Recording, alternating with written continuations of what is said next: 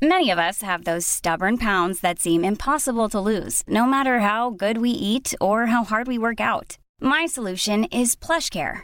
PlushCare is a leading telehealth provider with doctors who are there for you day and night to partner with you in your weight loss journey. They can prescribe FDA-approved weight loss medications like Wegovy and Zepbound for those who qualify.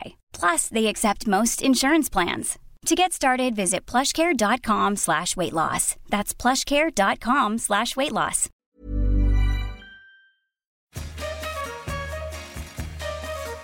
Imagine this. You're stranded on an island forever. But don't freak out because you get to bring one dish with you. Your desert island dish. What is it? Every week your hosts, Paul and Tegan, that's us, hello, will ask this question. They'll chat with and torment a literal raft of guests on the island who'll dish up stories, gossip and culinary secrets. But they all have one big thing in common. They bloody love food. Welcome to Dish.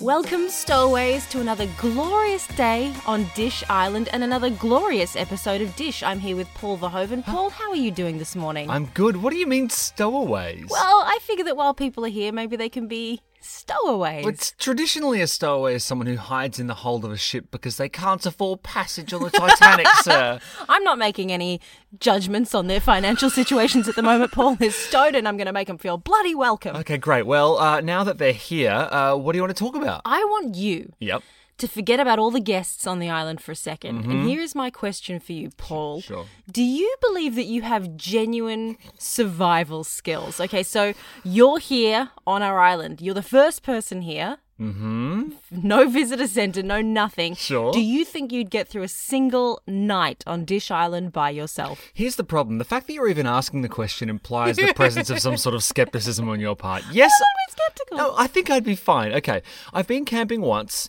but I feel like the me that went camping is very different to the me that is sitting in front of you right now. So you didn't love the camping? No, I didn't, but I was like 9 years old. Okay. Whereas now I'm a big, strong karate man. Okay, I do have a certain degree of skills. Okay, so all right, you've stowed away. Uh-huh. And hang on. If I'm on a ship, I'm not camping. Yeah, but what I'm thinking is there was a storm, the crate that you were stowed away in got kicked off over the bow. What, you think I'm in a crate? No, because there's all these Irish people in the bottom of the ship and they would take me in. You keep getting stuck on the Titanic. On the Titanic and in the small details. Okay. You're here on our island. Yes. What is the first thing that you were going to do to set yourself up for survival? Now I need running water.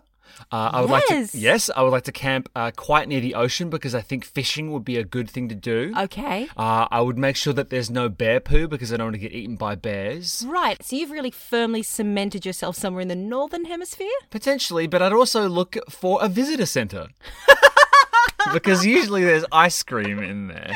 All right, Paul, here's the thing. Yeah. You wouldn't last an hour, but our next guest might. He not only has a truly unique take on the desert island dish theme, but also has a few insights into isolation for anyone struggling in lockdown right now. So back in 2015, the History Channel launched a new reality show called Alone. The premise? To send 10 contestants equipped with just 10 items and a camera kit into isolated regions of northern Vancouver Island to see who could survive the longest entirely alone. Sound familiar? A little bit. But just to repeat, there are no camera crews and no gimmicks. Yes, it's the ultimate test of human will, and in Alone, whoever lasts the longest wins a $500,000 US. And if that sounds easy, trust us, it isn't, and take it from someone who wouldn't survive 20 minutes in the wilderness. Not only do the contestants have to endure hunger, loneliness, the elements, they also face the deadly predators like bears, cougars, other scary non-Australian animals. How do you think they go in Australia? I think it'd be pretty tough in Australia. I do. The first season of Alone was won by Alan Kay, who lost over 60 pounds during, and I have no idea how many kilos that is, during the course of the season. And he survived by eating stuff like limpets and seaweed, mussels, crab. The thing that really struck me, though, were the slugs. He boiled slugs. It was horrible and wonderful to watch. However, It was another contestant that truly stole our hearts, and that's Lucas Miller, who, as Tegan pointed out, survived on Vancouver Island for 39 days. 39 days. In that time, he built an incredible shelter, a boat, a yurt, a guitar. In fact, he was famous for his two-note song, which has been heard around the world. But here's the really interesting thing about Lucas. He had enough food. He wasn't starving. In fact, his most difficult experience on the show was making honest confessions to the camera. And in the end, he tapped out just 17 days before the winner because he felt content with what he'd achieved. Would he have felt more content with $500,000? I don't know, but let's find out. So castaways, stowaways, however you got to the island, please welcome survivalist, wilderness expert, and all-round good guy, Lucas Miller. Welcome to our island where you are now trapped. I feel that of all the guests we've had, you're probably the one who's going to deal with the isolation the best. That's what they say. I've had a little experience with that. I guess one of the things that kept coming up with us is the fact that when you were trapped out in the wilderness, the assumption is, I think, that you'd be thinking and talking about food a lot. So we wanted to know what dishes were kind of on your mind. Like, what was the first thing, first of all, what was the first thing you ate when you got back to civilization? Yeah, I got a good story about that. So the whole time, so I did the show alone, and I'm sure you talked about it beforehand. And Yes.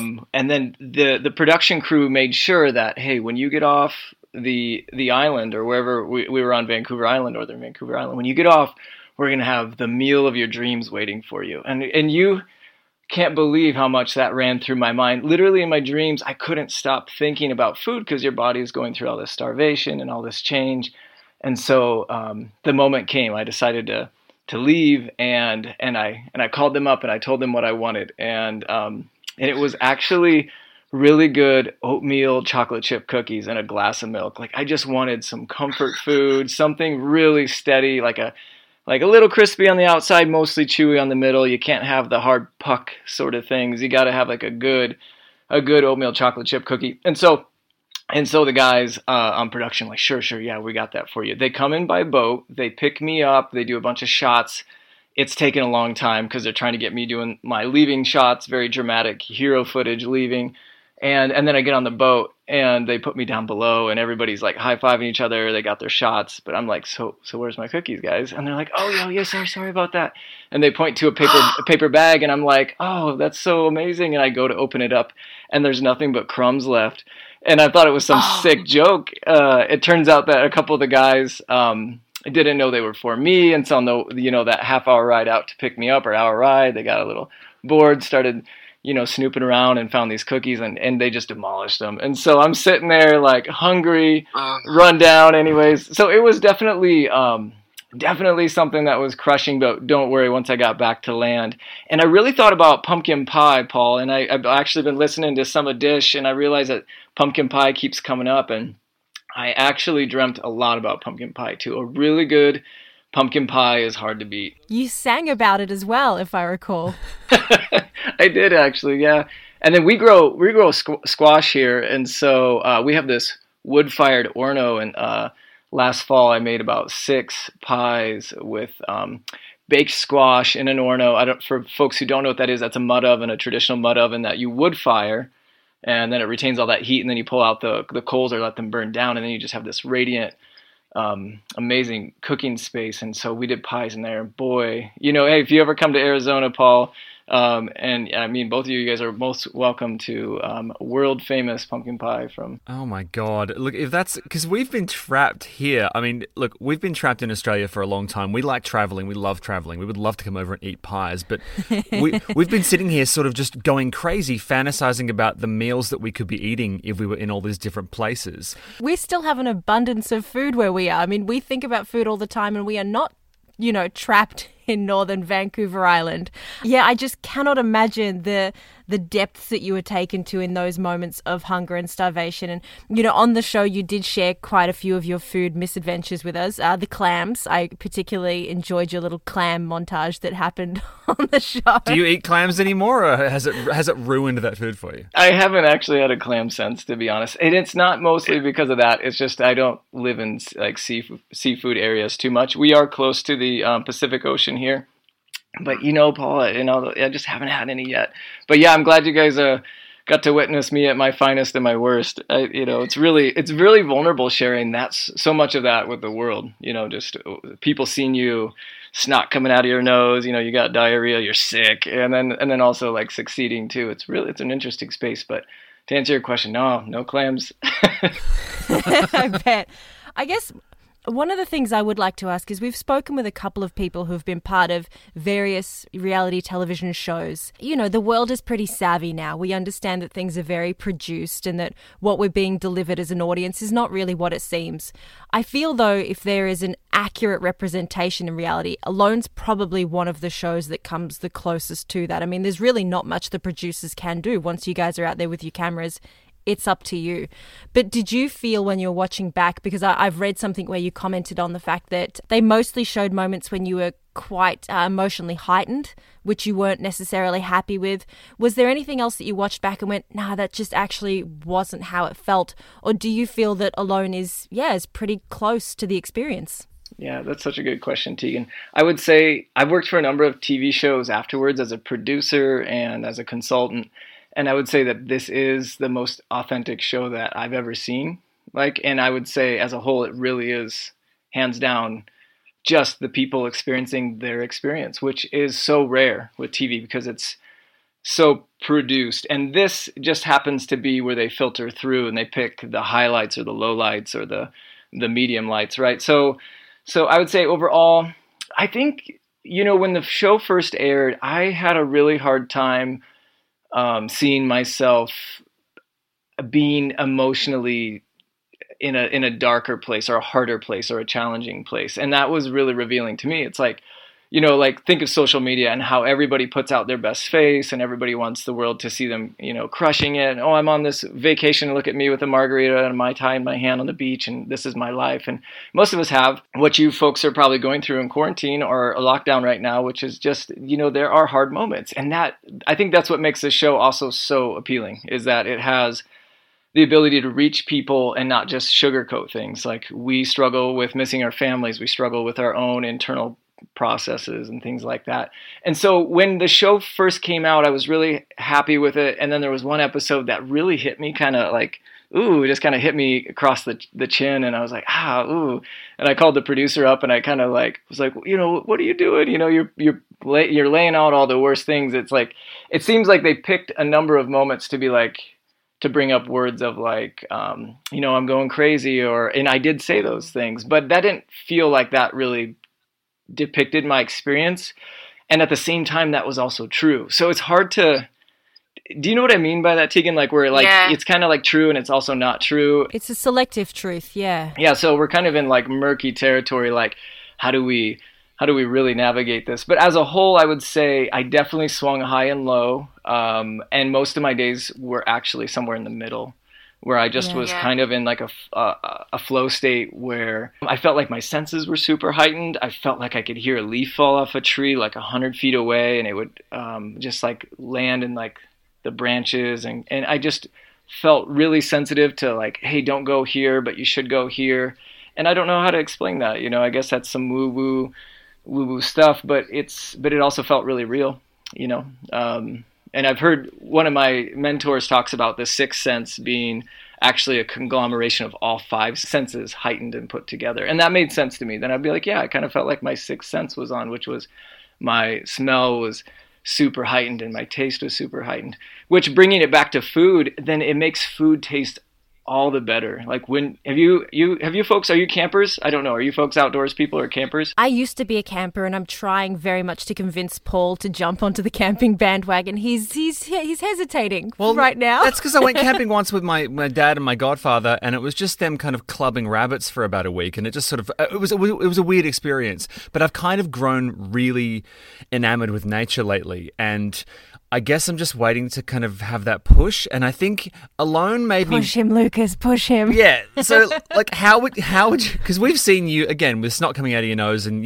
kind of having these bizarre moments in the wilderness, but how would you, on the very brink of committing to it? If we're talking about camping, that's one thing, but if we're talking about like the passage kind of like a medicine experience of some sort. That'd be different. But as for camping, if I'm talking to Paul, you right now, and trying to get Paul and Tegan to go out in the woods, I would say, for you, if you're both foodies, it really could just center around the fire. You don't have to make it to be something too difficult. Like bring your things in your car. And I don't even like tents unless there's a lot of bugs. I like throw down like a bunch of blankets or a little mattress on the ground or make a bed and then just set up by the fire. And if I feel like hiking, then so be it. I go hiking. And then that way I kind of create like a hearth or a home base. I'll set up with friends and we'll just gather firewood and then start finding foods that we can grill. And cooking food on real wood fire is such a joy and pleasure. And it turns meats. I forget, are you guys meat eaters? I'm not quite sure. Paul's slowly eradicating animals one after the other that he no longer wants to eat because he keeps making friends with them. You made it sound eradicating. You made it sound like I was wiping out species. Oh, no, sorry. Okay, it's not the right word. But so I'm still a meat eater. But I mean, if it's cuddly and it could potentially have a connection with Paul, he's probably not going to eat it. My category is if it has eyelashes, I kind of struggle a little bit. And it's, and it's not that again, I think what was interesting was I was watching Alone. I was watching you in Alone and going, look, you seem very gentle, and the idea of having to kill a thing when it's a practical matter. I mean, how do you detach that part of your brain that feels sorry for these things and goes, look, it's all part of the cycle of life? Like, how do you turn that off? I actually don't turn it off. I actually try to turn it on even more, which makes it more difficult. I had this experience when I was a bartender. I was 24. I was driving home late at night, and I grew up in Iowa, and so I was driving home in this old truck, and it's like 2 or 3 in the morning whenever the bars get out, and I go over this little hill, and the roads are icy. It's wintertime, and I see this doe standing in the middle of the road, a beautiful deer. And it's like snow everywhere. The moon is out, and it's like 0 degrees in Iowa. And she didn't move, and I hit the brakes, and I hit her back end, and I damaged her. And I'd never been a hunter. I didn't grow up in a hunting family. We weren't those people. Like we had chickens growing up. That was about as close as I got to death and like farm and food life. But I hit this deer and I watched it kind of move into the ditch, and there was this really touching and terrifying and tremendously difficult moment that I had to face, which is, here's this injured animal in the ditch. Do I, move forward and pretend I didn't do that? Do I end its life? What do I do here? Like, what's the right thing? And so, long story shorter, I had a knife on me, like a good Boy Scout, and I went down to the ditch and I said a few prayers for it. And it was really difficult, Paul. It was really difficult to know how to honor something, when worlds collide. And I ended up taking its life, and I made a huge promise to that animal at that moment, like, I'm so sorry this happened. I didn't want this to happen, and I'll do you honor by figuring out how to use every single part of you that I know how to do you honor and to keep you a part of my story. And so I, trudged out of the ditch with like 2 foot of snow on the ground. I'm covered in blood. I put it in my truck. I go home. I think I'd go home, and my dad, it was like my dad was asleep, and he lives next door to where I was staying. And I go in the house and start yelling at him, how come you never taught me how to do this? Because I felt like tricked. I'm like, oh, I'm not probably everybody through humanity, except for the last generation or two, doesn't know how to field dress an animal, because we now have the choices of kind of that. But I think most people probably lived a hands-on, grittier lifestyle. At least most people. I'm not saying everybody in the world, but most people probably, somebody in their family knew how to be a hunter and knew how to dress game. And so I ended up turning the deer into, used its hide and made pants. And I was a wild guy living in a cabin for a while with deerskin pants and long hair. And I turned the bones into tools, and I used the meat to jerky and steaks and fed my family. And so to answer your question, it still hurts me every time I take an animal's life. It affects my heart. And I always say a simple prayer to it, and I have that personal prayer for me and try to honor it the best that I can. But it is still difficult, and I don't like doing it. I don't ever like killing things. Would you say that's kind of transactional? Because, I mean, when you get a thing, typically you're meant to pay for it. It seems like what you're paying for these for the food and the pants is the kind of the slight cost, the emotional, spiritual cost. But does that affect your experience in everyday life? I mean, if you go to a takeout joint and eat a hamburger, I mean, do you think about the animal behind that because of what you've been through? I do if I'm feeling more connected to myself, but you know how we get kind of distracted and I don't think of it. I definitely have that side of me too. I'd love to believe that I'm very in tune and spiritual, but there's sometimes I fall asleep and sometimes I stare at my phone too much and sometimes I don't want to deal with my life or my problems. But there are a lot of the times that I do try to be like, we actually say a simple prayer for food, just to, hey, thank you for the rain and thank you for all the animals that made this food and all the green things that fed those animals and all the farmers' hands that brought that in. We're just really appreciative.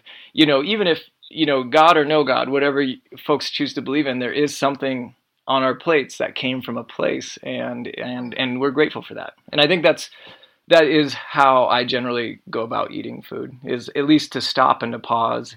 And that also slows me down and helps me digest the food better, because a lot of us are just, yay, we see it, and then we cram it in, and then we feel like crap afterwards. Or a lot of people eat fast. And I mean, are you folks fast eaters? Do you guys have like a ritual before you eat? Do you cheers or... I mean, what's the life of Paul and Tegan? How do you guys? I like to unhinge my jaw and insert the food in one go. No. We're trying to be, I suppose, more conscious, definitely. And that all started, actually, so we went into lockdown, a very hard lockdown in Melbourne last year.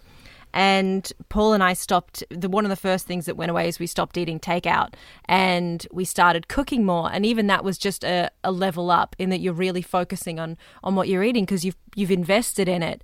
And it has just started growing from there, that our relationship with food has changed. And it's one of the things about lockdown that we're really grateful for. But using the whole animal is something that we're really keen to do. And I think we need to put in more of an effort to find those suppliers. And I know that they exist and I know that they're out there. And it's really interesting, though, that I feel that where we are, it's a position of privilege to be able to do that, because if you're looking for that animal that's been bred properly and nurtured on a farm and killed humanely, generally you have to pay for that. I find it fascinating that to be ethical is actually at the moment in some ways aligned with vast privilege. I find that just an interesting thing. Yeah, we're in a whole new world with responsibility and what does that mean, and we're all kind of, I think there seems to be like a collective waking up of taking more responsibility and understanding impact, especially as we see more climate change happening, and we just know that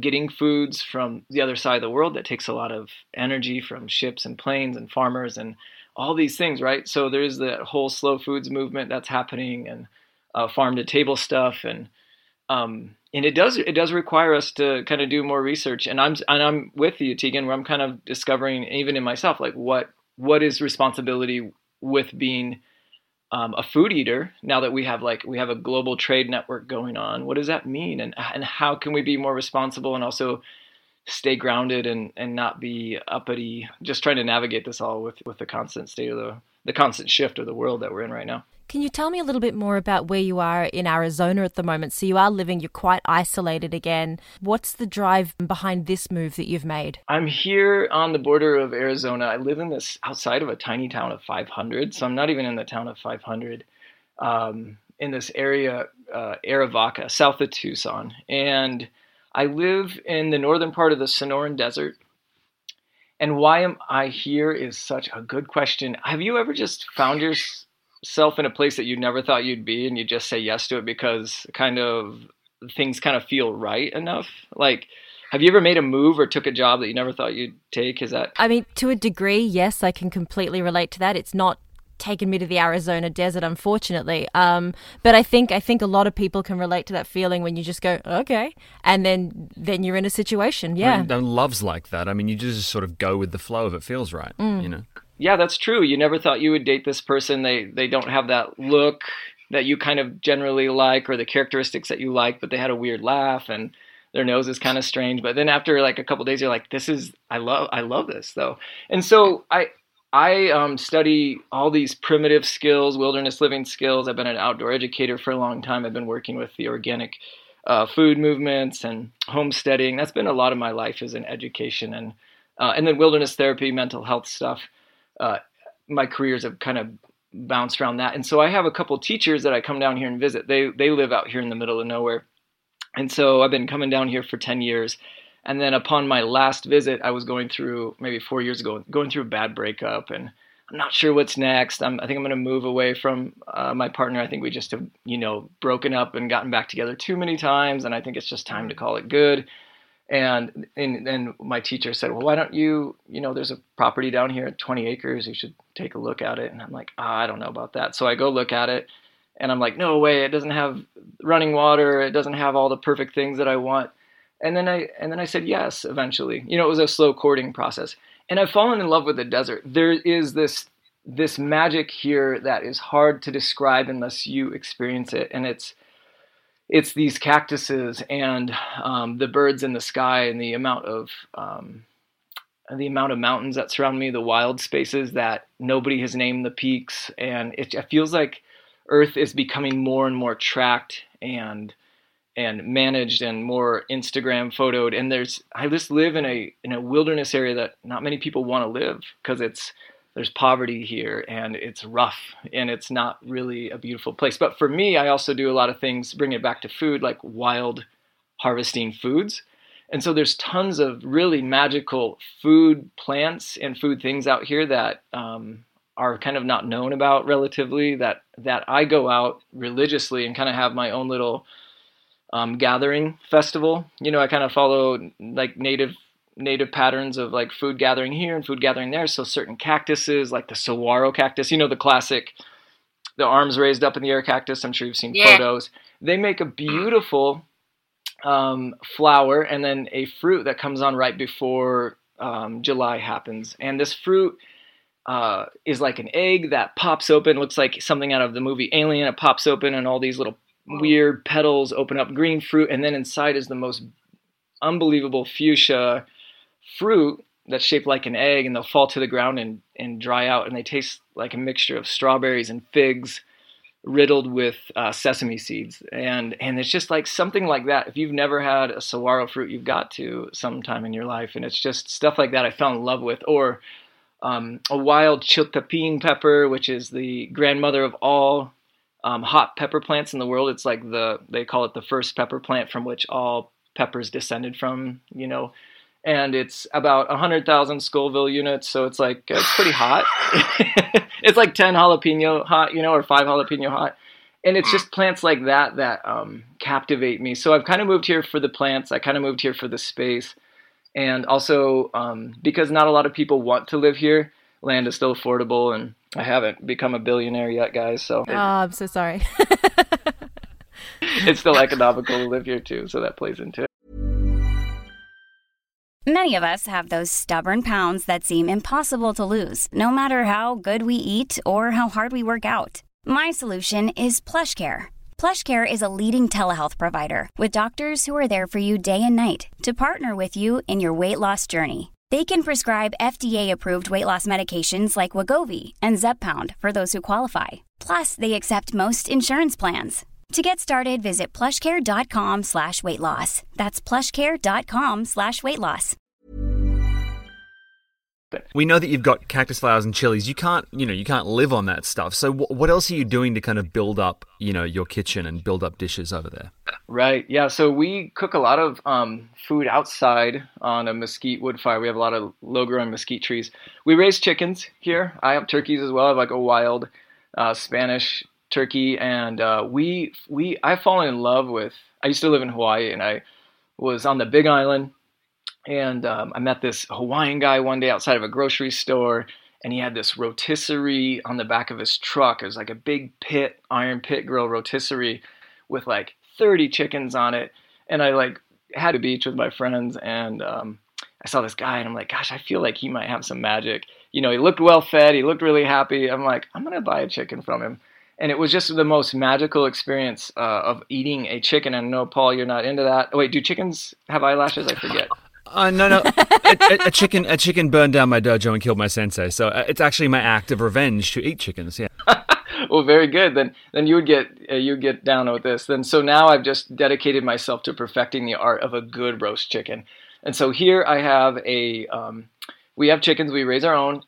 We do the whole thing where we take off their heads and we gut them and all that thing, and then we chill them for a bit because that seems to do really well. And then I marinate them with salt that we harvest from a wild place nearby. There's actually like dry salt lakes, so we go gather our own salt even. And I believe that like good salt is really special. And then I do a chiltepin rub where we crush these little chilies and put them on there and soak them with a little sugar salt water. And wow, it's unbelievable what a 6-hour rotisserie on a mesquite fire will do to a bird. It's just falling off the bone tender, and it's really something special. And so that with some homemade tortillas, we do, ground up corn tortillas. We mix a little bit of wheat flour in here just to get them to stick together.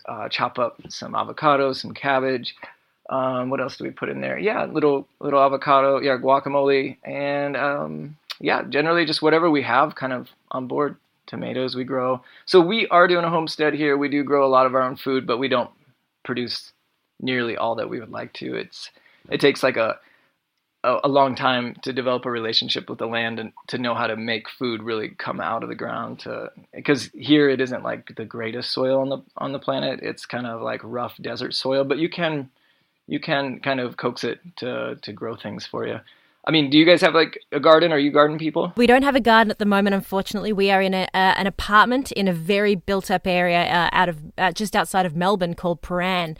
We live across from a train station. Actually, we're so close that we could throw things and hit the train station, which we've yet to do. But you never know what will happen.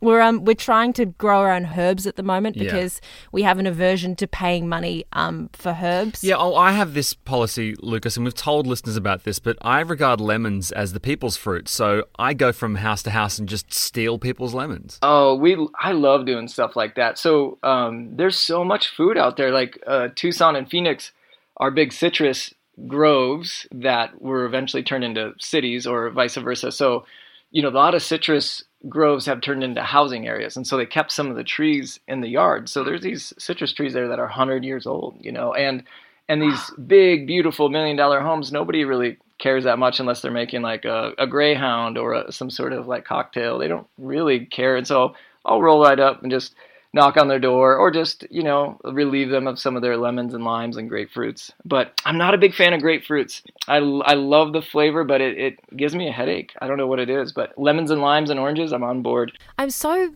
excited to hear you speaking so passionately about food. Not that I thought you wouldn't, but Paul's got one friend who's a survivalist, and he's very much of that belief that food is fuel. Yeah. And doesn't really get a lot of enjoyment from it. And I remember the first day, as far as we perceived it was your first day when you were on alone. You'd kind of prioritized all the things that you needed to preference for your survival. And I think it went warmth, shelter, water, food. And at the time I went, what do you mean food is last? It goes against every instinct of my being. But it's just, I guess that survival's very different from everyday life, but it feels like food really is at the core of a lot of who you are. It is. And I think like the amount of reverence that I have for it is also because I haven't had it at certain times. I grew up poor, and even having experiences where we didn't have food or we had to go. I mean, I've grown up wild foraging for food, and because we didn't always have a lot of it. And also, as an adult or having different experiences like alone or fasting, just being without it. And then when you have it in your hand again, you hold it and it's like you're holding something absolutely divine. When you have that cookie or that cupcake or that glass of milk again, or whatever it is that you love, that sandwich, that taco, and you're just like, oh my goodness, it almost brings you to tears. When I was eating for the first time after alone, I was, brought to my knees in some ways with reverence for how incredible it is. And it, and then once you have it for weeks and weeks and weeks, you don't feel the same way. And I think there is something about going without something which will bring you back to a good state, a good relationship with it. It's like you two being stuck in a room together. I'm sure you don't appreciate each other in the same way as you would if Paul were to go away for a couple weeks and come back, or Tegan's, vice versa. And like you see each other again, you're like, oh yeah, you're really funny, and I think you're pretty handsome. I actually like you. And but if we're around each other all day, it's like, oh, that thing you do. Oh, you put your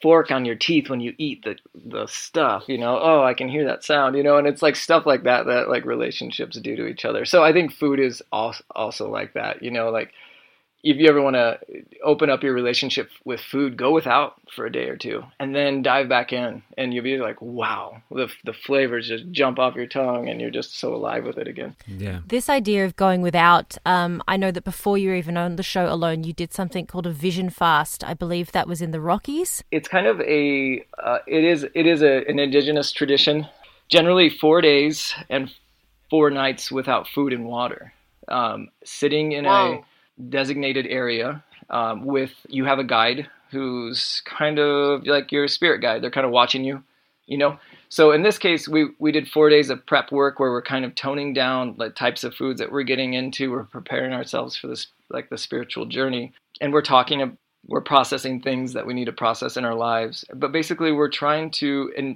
let go of things that hold us back and invite things in that we're ready for. Like we're ready we're ready to level up, And sometimes those moments feel like breaking points. Actually, they feel like I don't know where to go, and I don't know where to take my career, and I don't know where to do with this partnership, and I don't know what to do with my illness, and I don't know what to do with X, Y, and Z. And so they feel like breaking points, but they're actually great moments to ask for help.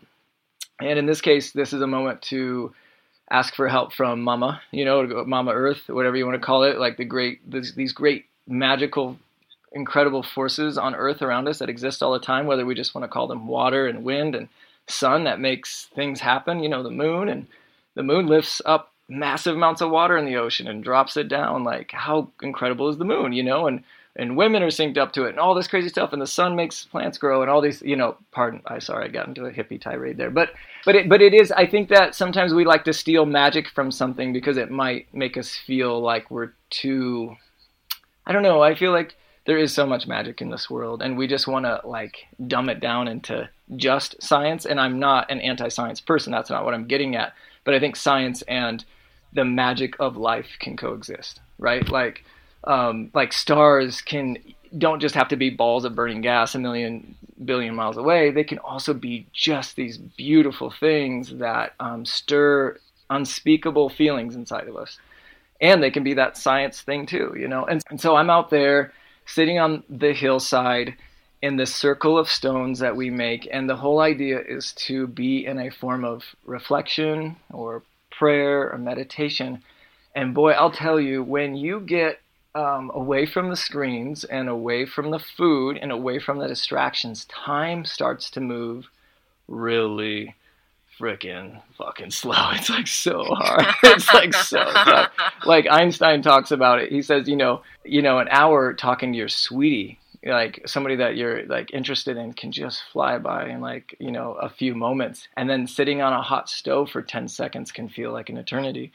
And that's the relativity of time, like time moves strangely. And so when you're in these places, or when I was in this place, I should say, wow, same thing with Alone, being on that show. People look at like 39 days or 20 days past or 15 days past. Like all the people who've been on the show have entered weird vortexes, like weird psychedelic vortexes of reality, that time moves sometimes atrociously slow and it's very difficult, and you're sitting on a hot stove. And that's what it felt like being on that vision quest. I was basically doing work to clean house. I'm really, I'm a person who is really okay with looking at myself. And I grew up in a family where some people don't want to look at their challenges. No, I don't want to look at my blockages, and I don't want to look at the stuff that I don't want to deal with. I just want to develop addictions and set them over here. I just want to forget about them, And for me, I'm like, I'm okay with looking at them. I don't want to hyper fixate on them. I also want to live a fun, happy life. I want to do cool stuff, and I don't want to talk about hard stuff all the time, but I also don't want to not talk about hard stuff, right? Like, does that make sense? Like, I'm trying to always, are you guys this way? Or do do you feel like you want to dive into like your work, or do you feel like you're just like, nah? Like, how do you deal with cleaning house internally? When we do like hashing things out and really going in there, I think so. But I think, it's a hard thing to do, and you can always, I suppose, do things better. You can be more efficient with your cleaning. Sometimes it feels like instead of cleaning house, I'm just moving things from one room to the other and not really getting them out. But just Band-Aid solutions, you know basically. what I mean? Yeah. You know when something's messy and you just put a big old rug over the top of it? Sometimes I worry that in my trying to clean, I just put the rug over everything. But I know that I want to clean. Yeah, I have a different system, Lucas. I have, at the back of a TV where there's like 4,000 wires that are tangled together and they're all just like the socket's smoking and everything's over. But I have a system and it works. If I were to actually have to pull everything out, it'd be super complicated. So what I do instead is just like push them to one side and just put more cords in, right? It is the addition of small solutions which cause more problems rather than the willingness to actually just go out into the wilderness like you did and just like pull the power out of the plug and have a reset. But I'm wondering if there's anything that you learned while you were on alone or just through your life that you think might help people who are sort of struggling with the isolation of lockdown. Well, we have a lot of friends at the moment who they went through lockdown last year, and I think everybody got into their head that 2020 was the bad year and things were going to get better in 2021. Now we're well over halfway through this year, and they're not doing okay. No. And I think that's all right, and I think it's really understandable. But do you have any advice? This is a great topic. I actually think this is a really good place where we're at in humanity, and that's such a strange take to have on it. Like, for our entire world to kind of go on timeout, I didn't expect it to be like juicy and fun, like I didn't expect this to be easy for the common collective, like all of us, we're all going through it in our own ways. Some of us have lost people, some of us have not, but still the world has shifted within the course of a year or two. Like the entire world has shifted dramatically. Like, wow. Like, I think we're all scratching our heads still over it. But I do think that the quick advice that I could give is that more doesn't help sometimes. Trying to fill the holes, right? Try to fill the gaps with things. I think it's okay to ache, and I think it's okay to feel. And I think that was one of my biggest messages that when I went to do the show alone, that I wasn't going to hide who I was, that I wasn't going to hide my experiences. I wasn't going to go on and be some like big dick survival guy and be like, yeah, Rambo in this, I'm gonna kill shit, and like I'm not gonna show who I am. And I'm like, no, this is actually who I am. Like, this is who I am. I want you guys to see me ache because I know other people do. If I ache, if I get frustrated, if I get confused, if I celebrate, if I feel joy, like other people have to feel that. And so I don't want to hide my colors. I don't want to hide my color palette. I don't want to just be red, white, and orange. I want to be all the colors that I am as a human being. And so I'd say that this is a really beautiful check-in to where we're at. Like, are people living their best lives? Do you feel good about your job? And if not, like, can you make a change? And if you can't make a change, then what things can you change? And so really quick bits of information. I think it's okay to hurt, and I think it's okay to feel this confused, and I think it's really good to ask for help.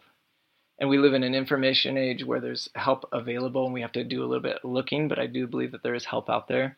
Even if it's just in friendship and a glass of wine or a cup of tea with a friend. And I think that covering up isn't working and excess isn't working. That modernity and all of its things don't always make life better. And that doesn't mean that I'm like anti couches and TVs and stuff like that. I think those are beautiful things, but they're experiences that I don't think we should overuse, and I think it's okay to be without. And then the scary part is, what do we do with that once we start to step into that unknown place where there is raw feelings and Paul's hard wires that are smoking in the back, and the looming events of our parents passing away, which that's on the forefront of my life right now. My dad and my mom have both gone through very serious things. My dad's not doing that great, and it's just like, wow, he was like a major force in my life, and what do I do when that person's gone? And it just also brings me into this space of like, whoa, I'm only here for so long. Like, wow, I'm in the middle of my life ish, like I'm 38, and what does that mean? Am I happy with what I have done on this earth? And do I need to get my ass in gear and offer some more? Or And how do I do that without overwhelming myself and being like, oh, I should have done more with my life and X, Y, Z. So it is interesting, all the stirrings that happen. In yoga, I study like old yoga, like the old philosophies too. And they say that when you start to stir your pot, your inner pot, what comes up first is the hala hala, which is kind of the crap more than the cream. So the crap comes up first. So once we actually start to really stir what's inside of us, the foam sludge comes off, and we have to kind of know how to get a spoon, and so we can actually see the clear broth of our lives. And I don't know if that's a great metaphor, but I think you guys are seeing me It was try. a food metaphor, so I do appreciate it very much. I dig it. Look, first of all, let me just say that I think your quiet revolution is absolutely working, and just thank you for sharing all of that with us. But we do need to ask you what your... Can I just say quickly what often happens? What's happened is we've gone so deep into the waters of profundity that you're going to get whiplash when we pivot back to our stupid premise, which is that you are trapped on a...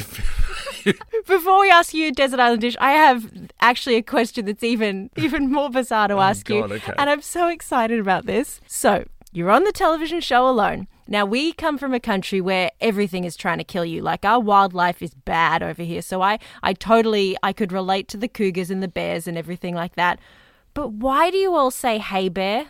I don't understand. We laugh so much. It's like, hey, bear. So for everybody listening, they're quite often people on Northern Vancouver Island come into contact with bears. Well, occasionally what happens is it seems like 1 out of 10 people gets put right next to the bear house. And instead of running, everybody just says, hey, bear.